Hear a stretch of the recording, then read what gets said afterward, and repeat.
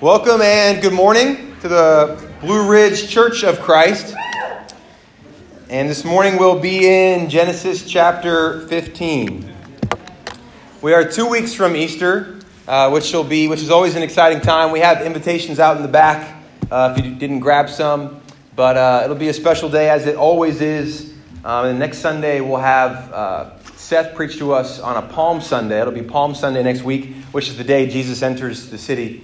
He enters Jerusalem there with people waving the palm branches. So that's always a special week because it's one of the few times with the Bible where we know when things actually happened. We're not just guessing. We actually know Wednesday this happened, Thursday this happened, Friday this happened, Saturday, Sunday Jesus rises from the dead. So it's a special time and we look forward to that. But we'll be in Genesis chapter 15. We'll be continuing through the book of Genesis. Last week we talked about, 2 weeks ago before the JMU service, we talked about rescue. Abram rescues his nephew Lot from the four kings, Kedorlaomer, who comes over from the east, and he defeats them. He takes his nephew Lot back and returns back to the promised land. Right at the end of that chapter, Abram encounters a very mysterious figure named Melchizedek. Melchizedek says something interesting. He blesses Abram.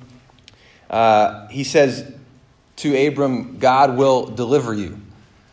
And that word deliver is a word that we'll see right away in chapter 15, verse 1. Genesis chapter 15, verse 1, it says, After this, the word of the Lord came to Abram in a vision. Do not be afraid, Abram. I am your deliverer. Some versions say shield.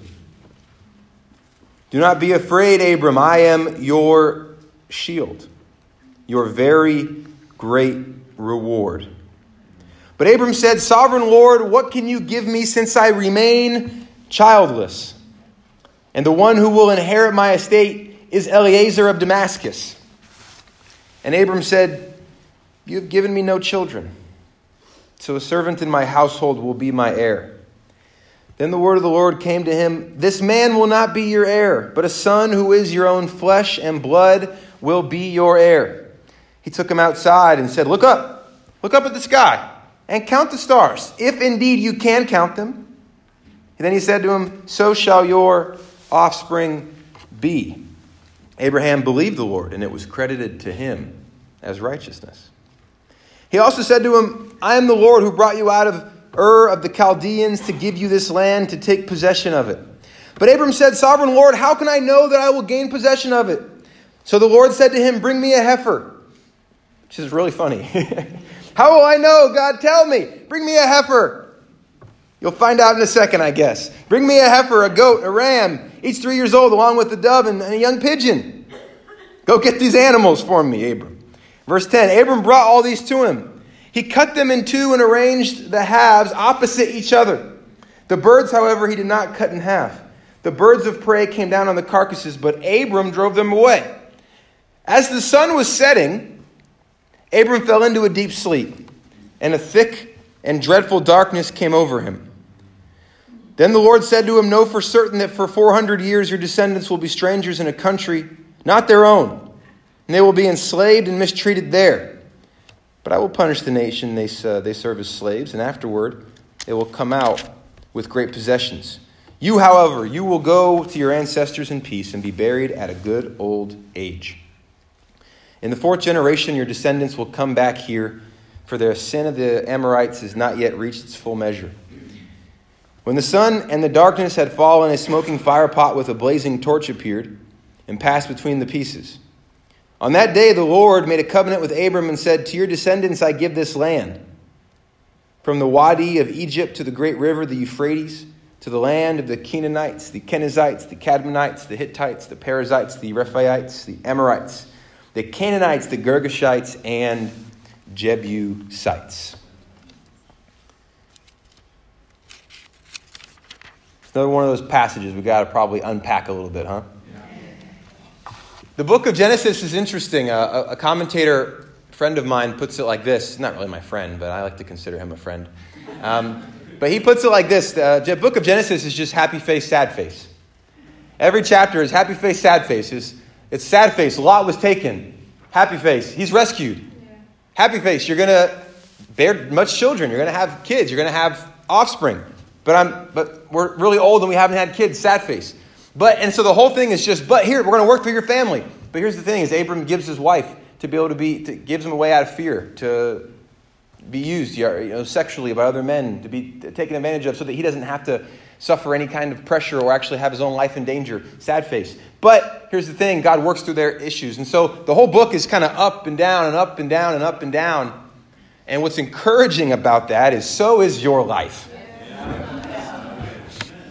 That for us, as Christians especially, every day can seem up and down and up and down and up and down. Great quiet time, but the second the quiet time ends, something happens. We're late to work. Something happens with the kids. We have a really bad morning, but then church goes well. Or everything can feel like a struggle. Sometimes even just getting somewhere, getting to devotional on a Friday night, it's a huge victory. Is you're able, but even when you're there, maybe everything is up and down. There's a constant tension. That's what's so encouraging about the book of Genesis, is that it's real life. But what is really happening here? It's a really interesting passage. It's a really important passage for several reasons. We have to remember a little bit of background. God chooses to redeem the world through a family. And so you have here the idea of God working through people to redeem the world. And so you have two domains you hear about in the Bible a lot. Even outside the Bible, you hear people talk about light and darkness. And God chose to redeem the world from darkness to light using people. Using you, in fact. Using us. All of us are sitting here because somebody interrupted our life with the good news about God's love in Jesus Christ. We're all sitting here because somebody did that. And other people will sit here because we were able to do the same for them. God has chosen to use us. We're not the source of the power. He's the source of the power. But God chose to use people. And whenever you decide to love somebody, you risk getting hurt. Because they're people. None of us are perfect. As much as we like to think that person maybe that we're dating or that we're married to, even early on in the marriage perhaps, is perfect, they're just people. And people have sin. And so as you work through people, so many things come into play. And God chooses to do something incredible in Genesis chapter 15. He says, go grab me a heifer. Which is a really interesting thing, and we're gonna get there, don't worry. But God comes to Abram, and he says something powerful early on in chapter 15. Did you notice it? He says, don't be afraid. Why would Abram be afraid? God says, don't be afraid. What's Abram afraid of? People think, well, maybe he just finished this big battle in chapter 14. Maybe he's afraid for his life. Maybe. Maybe he's talking to God and God's kind of preparing him for an interaction with the Almighty Yahweh. So he's like, hey, it's me. Don't be afraid. Maybe he's trying to comfort a man who for his entire life never was able, along with his wife, to have children.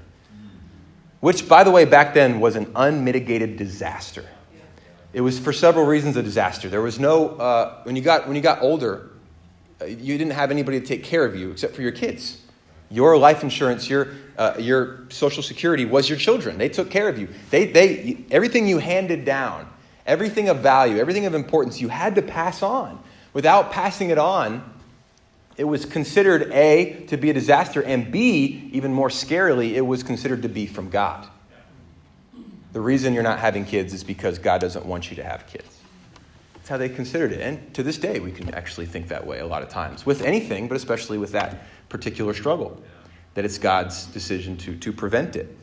And I like to think it's the third option, that Abram hears God. And he knows that God's made this promise to give him children. And then when God comes up and says, hey, listen, don't be afraid. I'm your shield, your very great reward. Abram has a funny response, right? But it's not an unusual response. Basically, Abram, son, I love you. And you know what? I will protect you. I will deliver you. I always got your back. And Abram goes, if you really love me, why don't I have kids? Where's this promise? Where are you? And Dion said it very well. Where are you, God?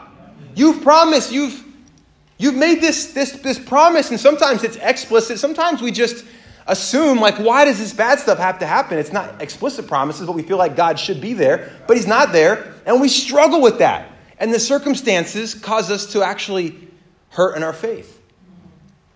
People find out how strong their faith is when there's a crisis.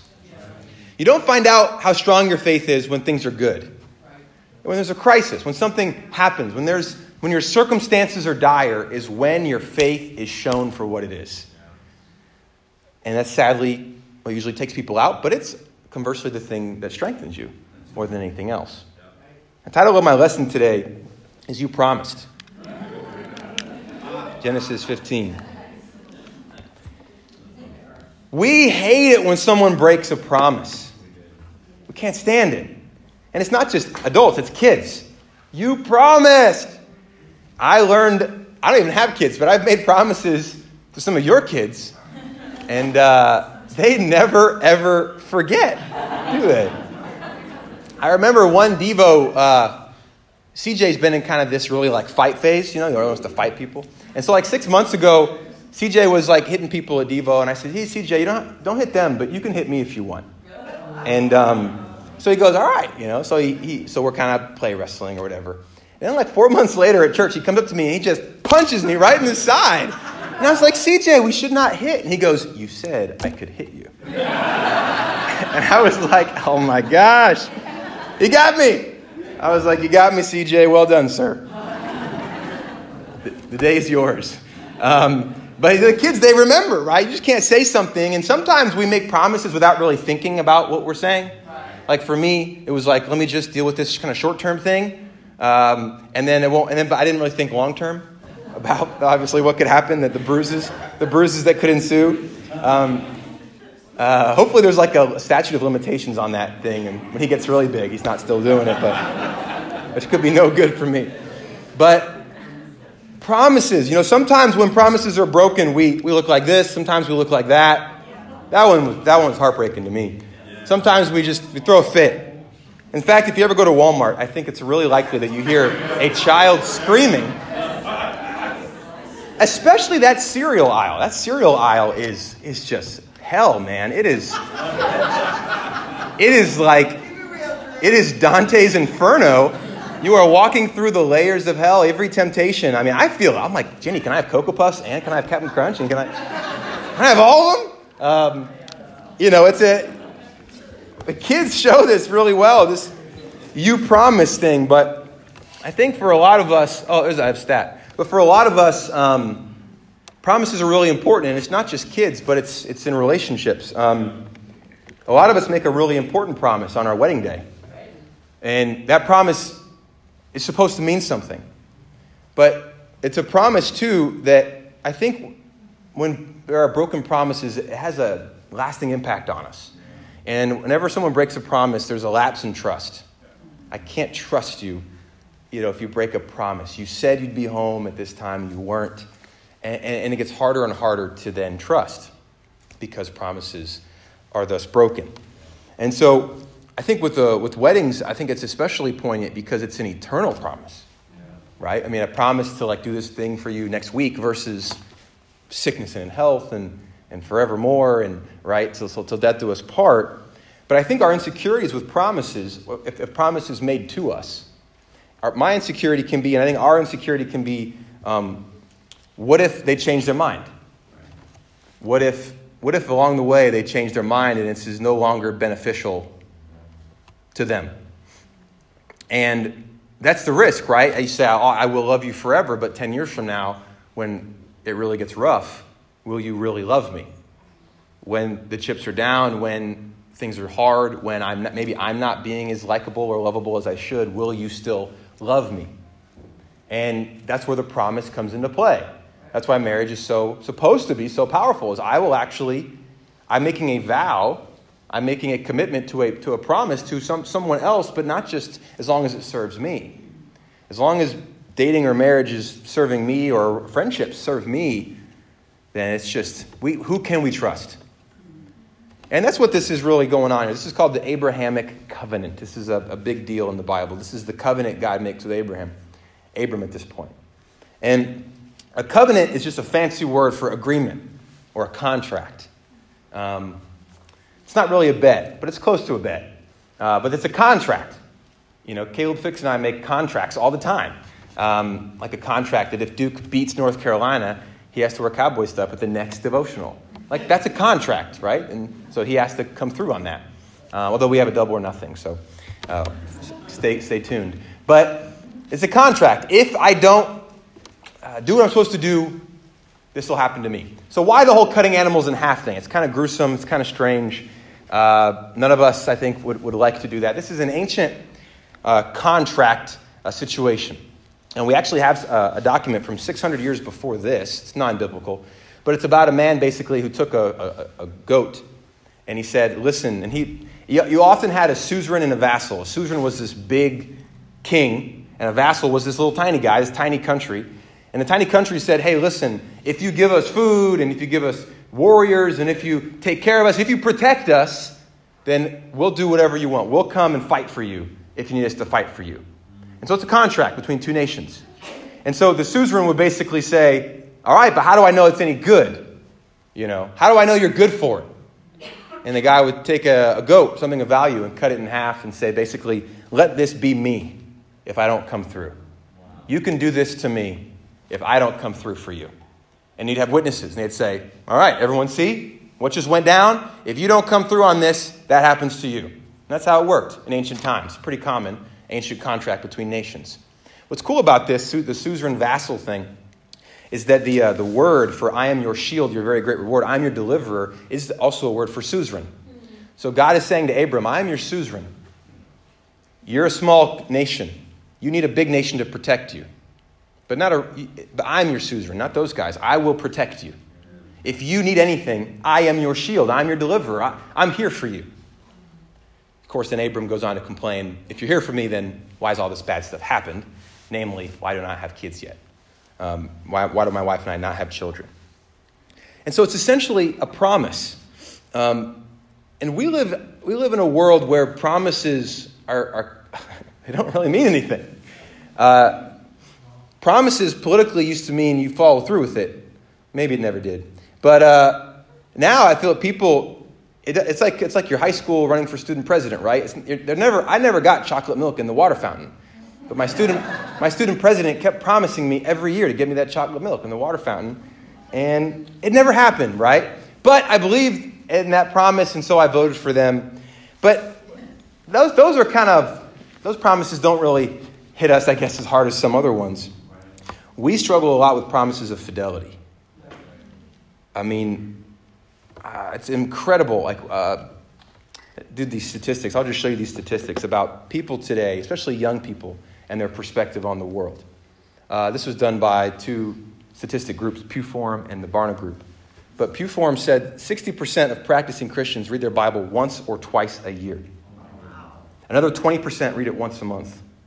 So 80% of all practicing Christians read their Bible at most 12 times a year. 41% of millennial Christians, that's Christians that are pretty much my age or a little bit older, a little bit younger, believe that it is up to each person to decide what is truth for them. This is Christians. This is not people. That's half of all Christians, people who consider themselves Christians. Truth is whatever I decide it to be for me, which doesn't have to be, by the way, the Bible. It could be anything. 47% of all practicing Christians believe that each culture must determine what is morally acceptable for its people. We're getting higher now, 47%. 76% of practicing Christians believe that the best way to find yourself is by looking inside yourself. I think I got two more here. 72% of practicing Christians, these numbers are massive, believe that in order to be fulfilled in life, you must pursue the things which you desire most. If I want to be happy, I should just go do what I want to do. That's 72% of practicing Christians. Now, these statistics, who knows how accurate, but 72%. It's a number. We're talking over 2/3. And sadly, the biggest one is that this is not Christians, but this is just suicide in the last 20 years. And our nation is up 30%.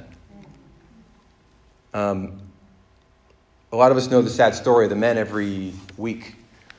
Some of us go to coffee at Millie Joe Coffee Roasters on Saturday at 7 a.m. And just a few weeks ago, I saw the owner there. Jenny pointed him out to me and said, that's the owner. He owns 2 places in Charlottesville. He's a successful business owner. He was doing his homework, doing his son's homework with him. His son's about 4 years old. He's a young married guy. He's my age. He's, I think, 33. He was 33. He committed suicide 2 weeks ago. And he's esteemed. He's well known in Charlottesville. I mean, Andre works with a mutual friend of his. But he passed away. And I don't know. It's one of those things. Even as for us, the men that go to the coffee shop there, it's staggering. It's scary. You know. I mean, left behind a kid, and I don't know all the details. So I mean, I don't want to perpetuate anything. But I know that he's gone, and I know that I saw him a few days before his death. And there's something going on in our country that's scary. And I think what it is a lot of young people, especially young people, are being told that there is no afterlife, there is no heaven, there is no point to anything. Everything is relative, everything's material, do whatever's best for you. And because nothing matters, you can't trust anything. If nothing matters, you can't trust anything, so who are you supposed to trust? Yourself. They tell you only trust yourself, believe in yourself, find truth in yourself, do what's best for yourself. But ourselves are not the most consistent things. Right. Ourselves change, right? Ourselves are myself changes. This is the center of disease control. And those are just staggering numbers, but I think that there's a growing sense in our nation of to whom do I place my trust? Where do I go? If everything is chemicals and everything is just a chemical response, if everything's happiness, then why not take shortcuts? Why not take drugs? Why not just shortcut marriage? Why not have multiple partners in marriage? Why not do all of it? Right? Why not just go? But then they get to a point, especially young people, where they have no hope. And young people, at an alarming rate, I was writing this sermon 2 weeks ago, and I had a news channel on, and the news put up 2 people from the Parkland shooting had survivor's guilt, and they killed themselves, 2 high school girls. A man whose son had died in the Connecticut shooting killed himself a few weeks ago. This is just every week now. And it's a huge bummer. You might be asking, how is this connected to promises? I think when we place value, we place a truth, and we put it on ourselves. We put it within ourselves. That is liable to destroy.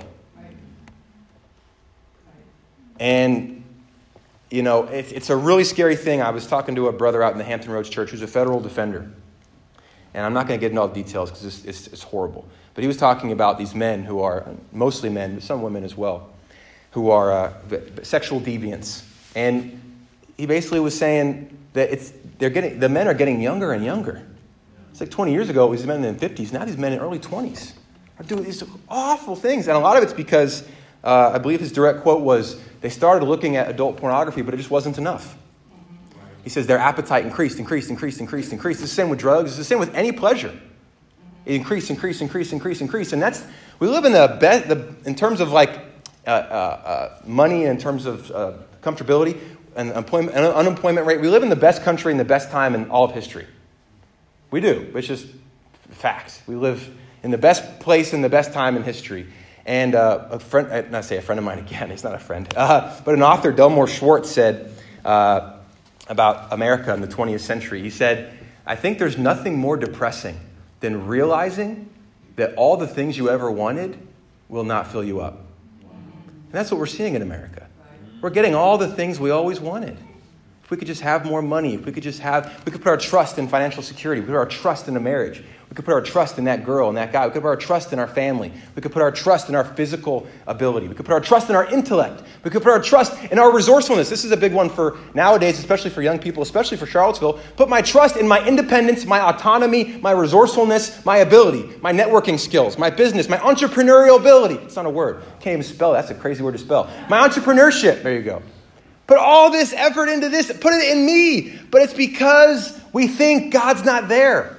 And we may not say it, but we live it. How many of those 80% Christians who don't read their Bible but 12 times a year is us? We like to think it's those people out there in some survey, but how much of that is us? We may not say it, but we live it. trust in myself. I've got more important things to do than read my Bible. That's how we live. I know that God is first. You may know it, but you don't really know it. And this is hard for me as well. In this case, I'm preaching at you, but I'm also struggling with you. Because I think the more we just get acclimated with these things, it's so easy. I feel it getting sucked into just like this Christian stereotype of hypocrisy. Of we meet up once or twice a week and we know it, but do we live it?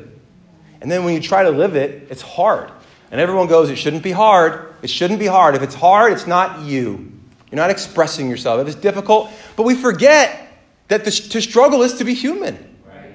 Struggle is important. If we're going to shortcut every struggle in life, we're never going to actually live the way that God intended us to live. Right. We're not going to ever learn. We're not going to, as a friend of mine, this is actually an actual friend of mine said yesterday, we're not going to flex those muscles. We're not going to build those neural pathways. And I love that God does this. Okay, so God, who walks through the animals? Now, it's a fire pot. It's a smoking fire pot. Now, back then, smoke, fire was basically associated with Yahweh. So who's in this covenant? Who's in this agreement? It's not both of them. This is not a contract between two people. This is a promise from one person. God is effectively saying, Abram, I am your guy. I am your father. I am your suzerain. I'm your protector. And by the way, and Abram goes, but how? How can I know? You haven't given me the kids that you promised me. I don't get it.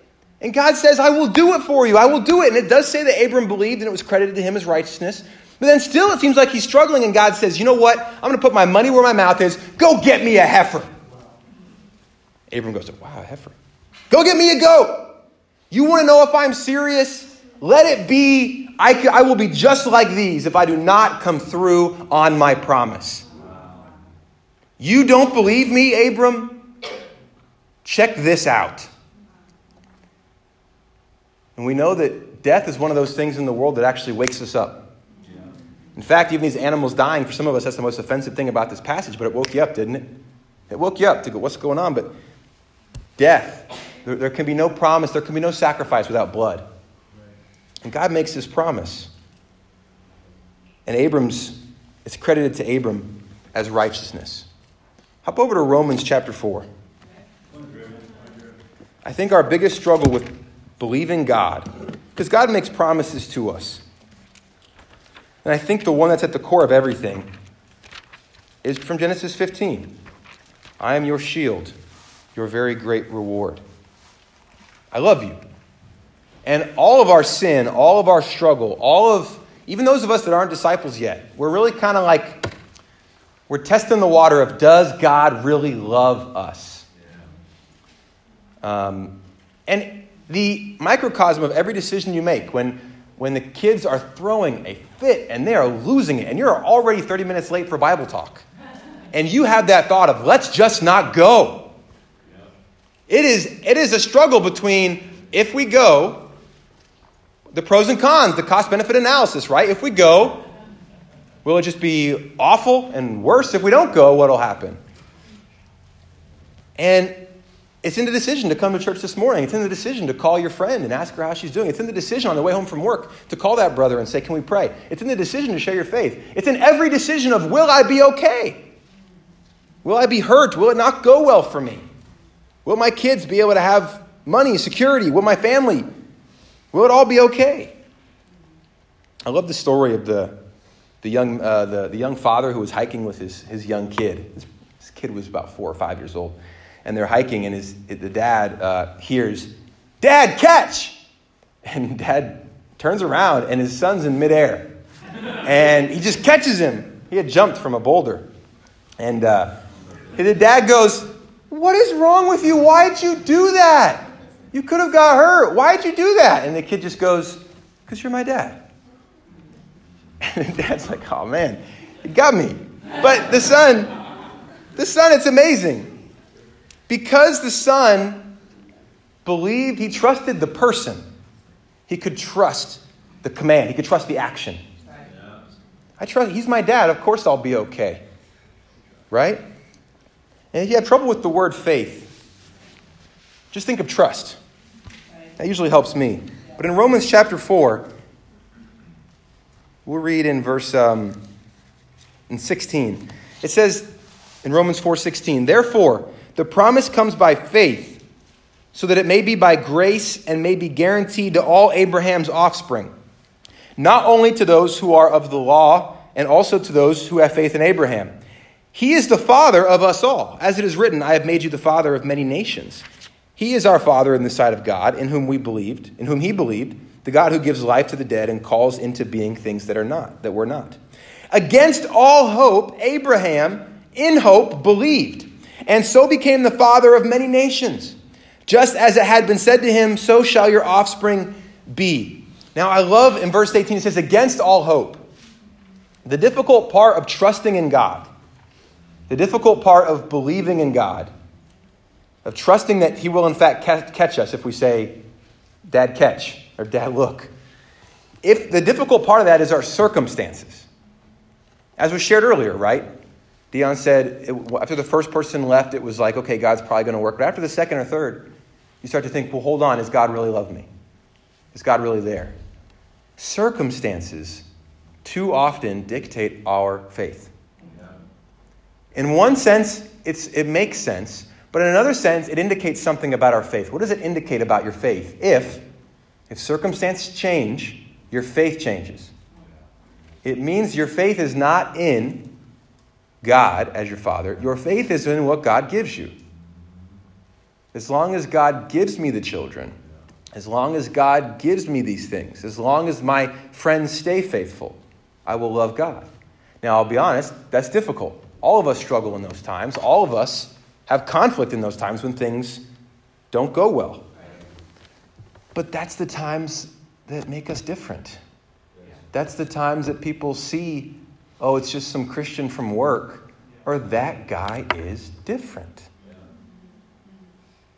They had a financial, I still remember that when the Martins came a few months ago and preached, and they did a parenting workshop for us at First Presbyterian, and Tom shared the story about how he got laid off and didn't know it was going to happen, and smiled the whole time and said God worked it out, and then just kind of brushed it aside.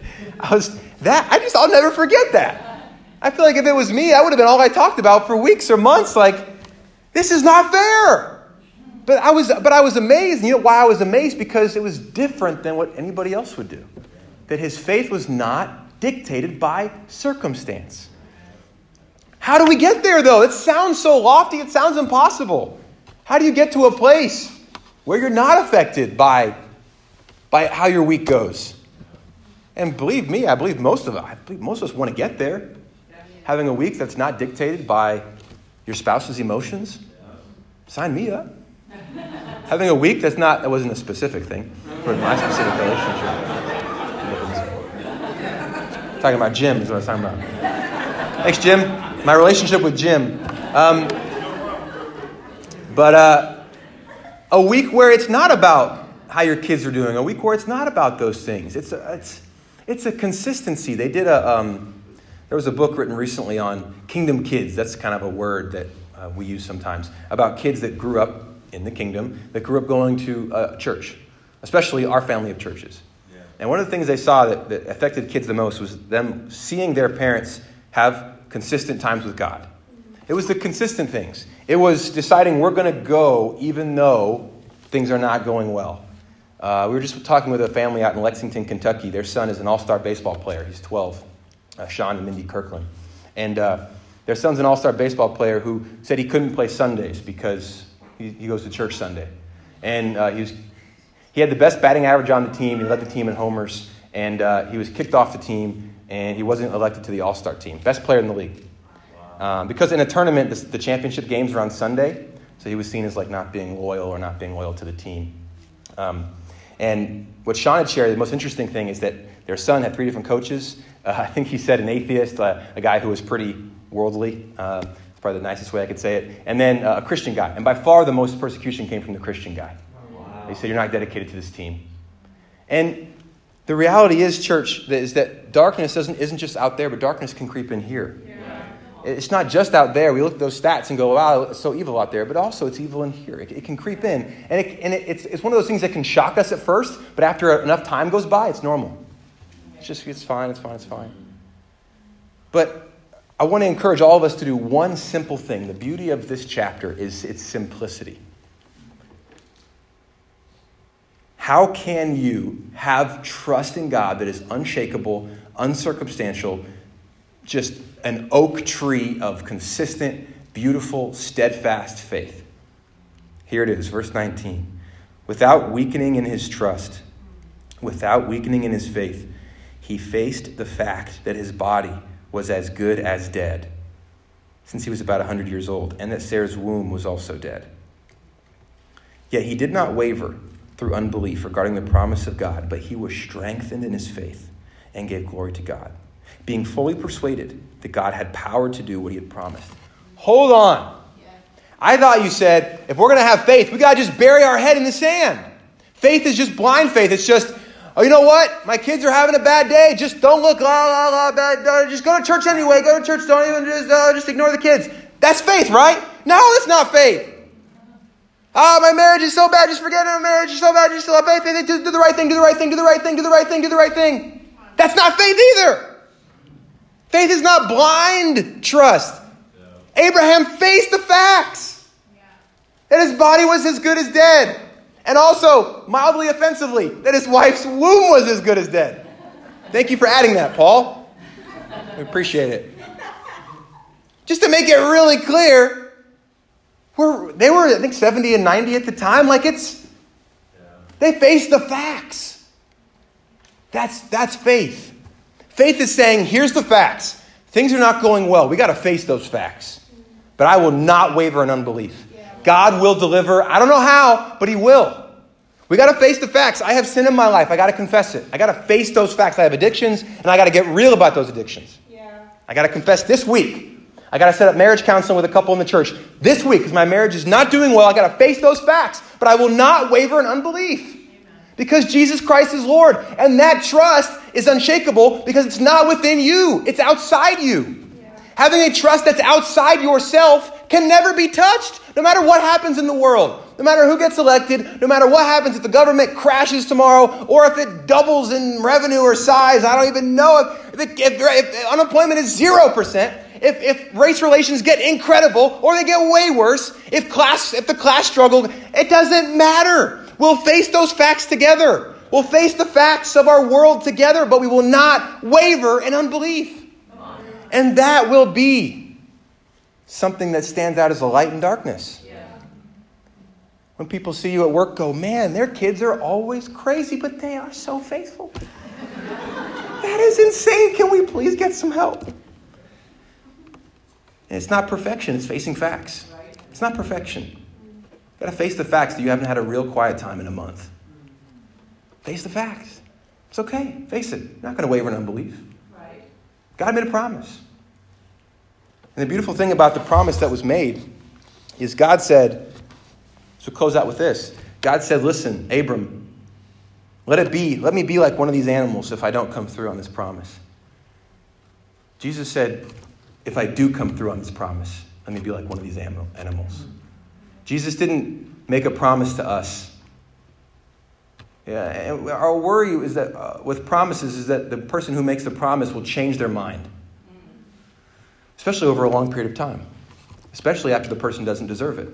Especially after they've shown inconsistency. Jesus never changed his mind. And he had ample opportunity. And Jesus didn't hold up an agreement to love you because of some benefit he may receive from you. You are wholly unlikable. In terms of sin. All of us are. Nothing about us is redeemable in terms of sin, but Jesus made a promise. He made a promise. And the beautiful thing about that is when you know that, you are able to say, brother, I haven't had a quiet time in a month, but praise God for grace. I'm going to get after this week. And I got to get some advice on what a real quiet time looks like. Sister, my marriage is, as far as I can tell, in shambles. I mean, it's cold shoulder. It's emotion every day. We need help. I got to face those facts, but you know what? God is good. And he's going to work no matter what happens. But I want your help. You know what? We need help with our kids. You know what? Right now, our schedule's crazy. You know what? Right now, I have this addiction, and I've been hiding. I've been lying about it for months, for weeks. People have asked me, and I've lied. But you know what? I got to face those facts. But Jesus is Lord. And that's a beautiful, beautiful place to be. If you trust the person, you trust the command. And for us this morning, I want to encourage us all to really go after trusting that person. If you trust Jesus, then no matter what, you can jump from any boulder, any rock. Say, you're my dad. I trusted that you're my father. I can do anything. I'll be okay. Nothing can touch me because you're my dad. And because I trust who you are, any command. I'll face some facts, but I'll work on it to get there. Let's go ahead and close out with a prayer, and we'll stand up for a final song.